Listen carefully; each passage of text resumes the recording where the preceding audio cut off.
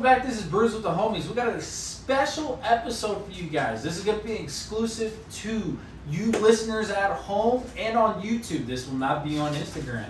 So, JB and Heron, what special beer do we have in front of us today? Alright, so apparently this is supposed to be one of the best beers. And it's from Brujos. It's Magos Del Subterraneo. And So, what is it? This one, Brujos collab with Troon Brewing, and this one is going to be one of those beers to where people are already suggesting that it may be beer of the year. Ooh. One of those beers that exclusive to get, people are paying 20 plus a can, hard to get, and we've had Brujos in the past. We've had some connections to get some tastings of Brujos. I love their stuff, love the guy behind it, and this one is a Hoppy Ale, or raw Oregon honey, double dry hops with Nelson, CGX, Nelson, Motueka, CGX, and Motueka and Citra. So this one, 9.3% ABV. I'm super excited. Look at this color, absolutely incredible. A classic, what you would expect from a hazy, super thick, juicy, creamy looking.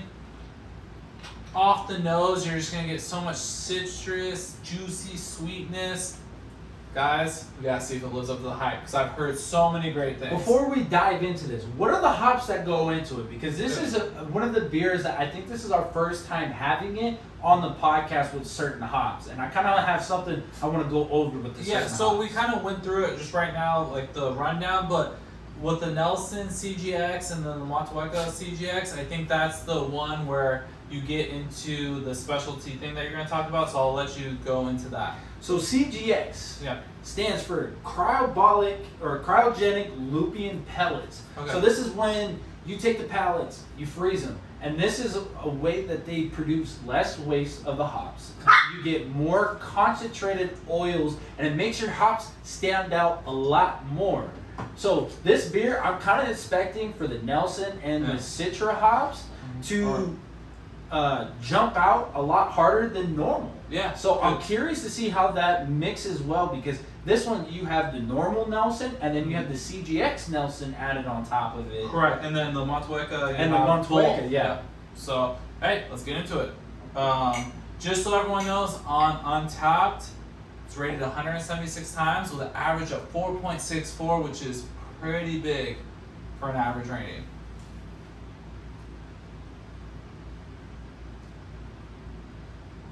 It's not green. Which is not green. Yeah. So, with this color, sometimes you expect green, but this is definitely not green. I am getting some crazy goodness off of this right off the bat. There is a lot going on. I think we could hit all the notes, and I hope we do. Dustin's a little smiley over there. I want to just say, this puts any pure, like, murky, hazy beer I've ever had to shame. And that even takes it to the catch and release. You think it hits that for you? I think it hits above it. I like that. Just the first 3 sips I just had, just was like, wow, whoa, Jesus, wow. There's a lot going on. So when you get into something like this, where it's a beer of the year candidate, and people are talking about this that highly, people are saying it's living up to the hype. I'm seeing post after post, people selling these things for like $20 a can. What comes to mind? You guys all know my favorite, Triple Jasper.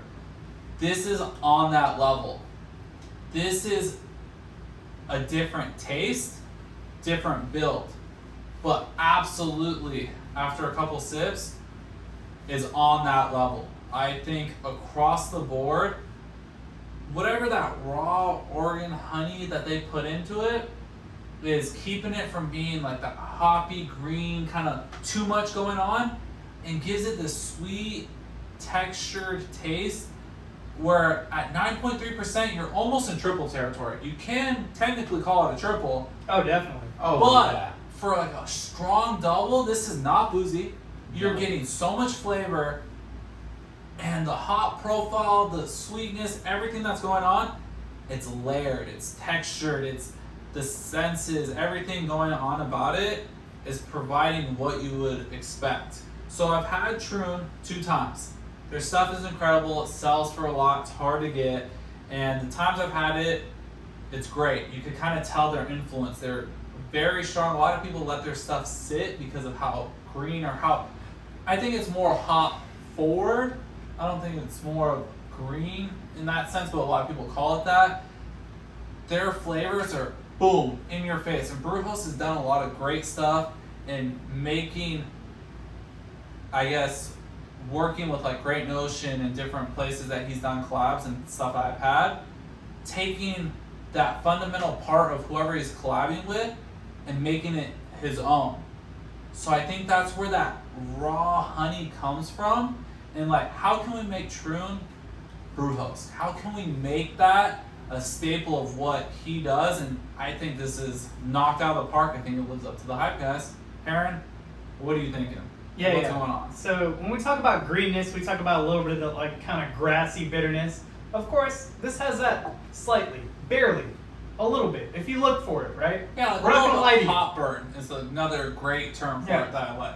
Like it just like it sticks around on the tongue because bitterness is one of those flavors that really kind of sticks around on the senses. But I mean, other than that, I think none of this is loud. It's not like obnoxious. It just really comes up all at once, and it's like a whole symphony, right? So it's like a symphony that just like raises and then comes back lower when like all the flavors are gone. Like everything is up front, and then everything subsides. Like it's like a weird wave of flavor that just encompasses everything. I have a theory. Okay. The theory is they try to do this with just regular Nelson and regular what is it? Montueca, and I feel like they weren't getting like the flavor profile they were looking for, because I bet you the honey overpowered it, because raw honey can be very strong. And I feel like they used the CXG to bring the hops out more without it being overbearing. And I will too bitter, yeah. Yeah, too bitter. And I just think that it just brings it all like really well together. It's not like most of the time where people say it's green, where you just get like the really green hops and you're just like, oh man, this is tough to drink. This is like that perfect balance of like not green, not too much flat. It's that perfect level of like hot tasting. Yeah, I think it hits everything that we're looking for across the board. Let's get ratings in, because this is a beer and 10 episode. We're trying to run man, I don't think this. I think this is gonna go a little bit past 10. I'm gonna be quite honest with you.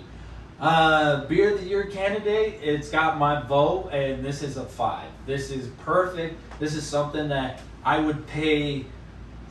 Almost what, $80 for a 4-pack? Yep, yeah, $20 range. I would say yeah, $80 for a 4-pack, maybe $100 for shipping and handling. It's worth the money. I would say the value's there. So $20 a can, sure, whatever. The brewery could probably sell it for that. However, I don't know. It's definitely different. That's why the value's there. But I don't know if it really, like, I don't know, if 4.8, 5.0 range, like, how do you distinguish that? It's like, really, it's really high, but is this for everybody? No way this is for everybody. It has certain flavors that are like super high profile flavors. Like some snobs will be like, wow, this is incredible. This is the best thing I've ever tasted. But it's because it's a little different. Whenever you get into that snob territory, you're looking for something a little different, and this provides that for you. Yeah. So if you're looking for that, go for it. So this is where I have a triple Jasper in the fridge, and it's making me just like want to reach for that right after this and go back to back and see how it holds up, because of the fact I say we you know do it. It's 5 out of 5. I say you do it. Because it's just, that's my benchmark, right? We're going to it. I think this is a 5 out of 5 for something at 9.3%, double IPA, has all the flavor, all the texture. That honey just adds some kind of sweetness. It's not like a triple sweetness that you normally get. It's not boozy, it's not sugary. It's just well balanced, well done. I think it lives up to the hype, so I'm gonna lean towards that 5.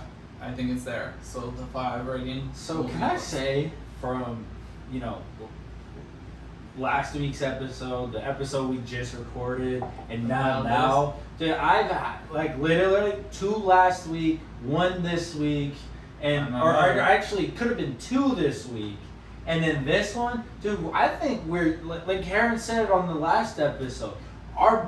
If we're stocks, we're going to the fucking moon with the beer. Yeah, we're just hitting banger. We're like just hitting everything. Shohei Ohtani up there at the mountain, just fucking hitting home runs, bro.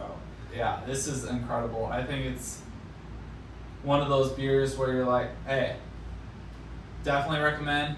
Hopefully they do a round 2. I hope more people try it. Round 2, they just gotta keep this shit stocked. Yeah, hey, that's what Fittins did. You know, they Triple Jasper hit so hard, people were fucking buying it. They limited stock. People were fucking fighting over it. They're like, we're gonna keep making this and add more stock.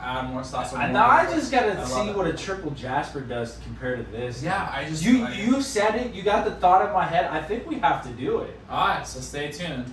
We'll end on that note, and we'll be trying that one next. Cheers. Cheers. Cheers. Later.